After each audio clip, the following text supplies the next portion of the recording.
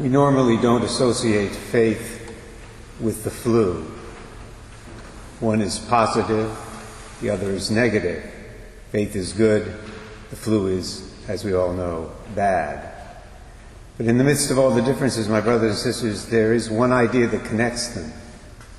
The idea can be expressed in this way. Faith is a lot like the flu. The best way to get it is to surround yourself with other people who have it. Case in point, St. Timothy. From what St. Paul says here, it's clear that Timothy grew up in an atmosphere of faith.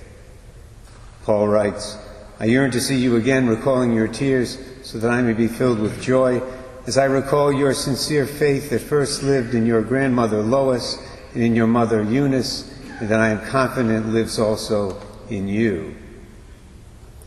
You could say that St. Timothy caught the faith from his mother and grandmother. In the words of today's gospel, the lamps of their faith burned brightly, and that helped to light Timothy's lamp. Now, unfortunately, as we all know, it doesn't always work out that way with parents and other family members. Some of us may know that by personal experience. Parents can do their best at times to create an atmosphere of faith in their home, and the children can still end up rejecting the Lord and His gospel. That happens a lot, especially these days. Which is why I always tell parents that when they pray for their children, they should pray first and foremost for them to get good, solid, Catholic friends. That is so important, especially these days.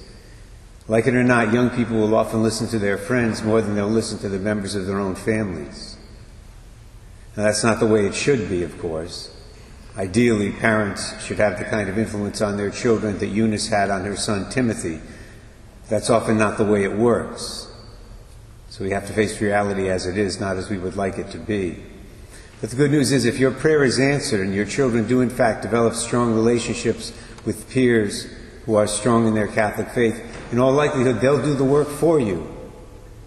By their words of faith, by their deeds of faith, they will help to, quote-unquote, infect your children in the best possible way, with belief. As I said at the beginning, faith is a lot like the flu. The best way to get it is to surround yourself with other people who have it. Today I think we should pray in a special way for all the young people, especially all the young people in our families who are currently lost, spiritually speaking. We probably all have them. Young people who need to be, quote-unquote, infected with belief.